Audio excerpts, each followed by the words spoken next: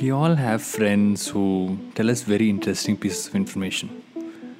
Whether you call them useful, whether you call them useless, they just make you smarter, just like happier. So many emotions. That's what friends are.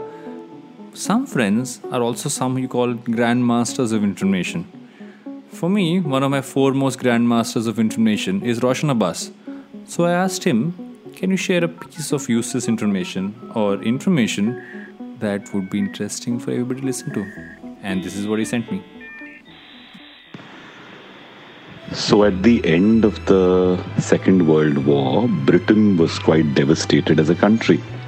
And all that shine of running big empires and running, so many colonies, all of that, they had been brought to their knees almost in the middle by Germany's attacks, and the aerial attacks, etc. And so, when the World War got over, the almost professed belief was that America came to their rescue. Now, at that point in time, Britain was in need of a hero, and more than that, I think Britain needed someone to save their face. And this is the time when James Bond was created. And it's so amazing that if you look at it, in the very first James Bond, which is Casino Royale, he goes to France, which at that point was an unaffordable place because nobody could even think of traveling because there was no money in England. And there he is. He's loaned money by an American guy, and then he wins the match and saves the world. And slowly, in all of Ian Fleming's books, here is James Bond, who speaks so well, who's so suave, who's the man behind. He's not a superhero. He's just human. He's just, he does maybe a lot of the superheroic things humanely, but he does them with a lot more style, and that's so British.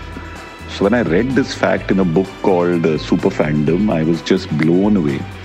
And, it's so true that myths, legends, stories are created very often to tide people over something they're going through in their life. So I love this piece of trivia.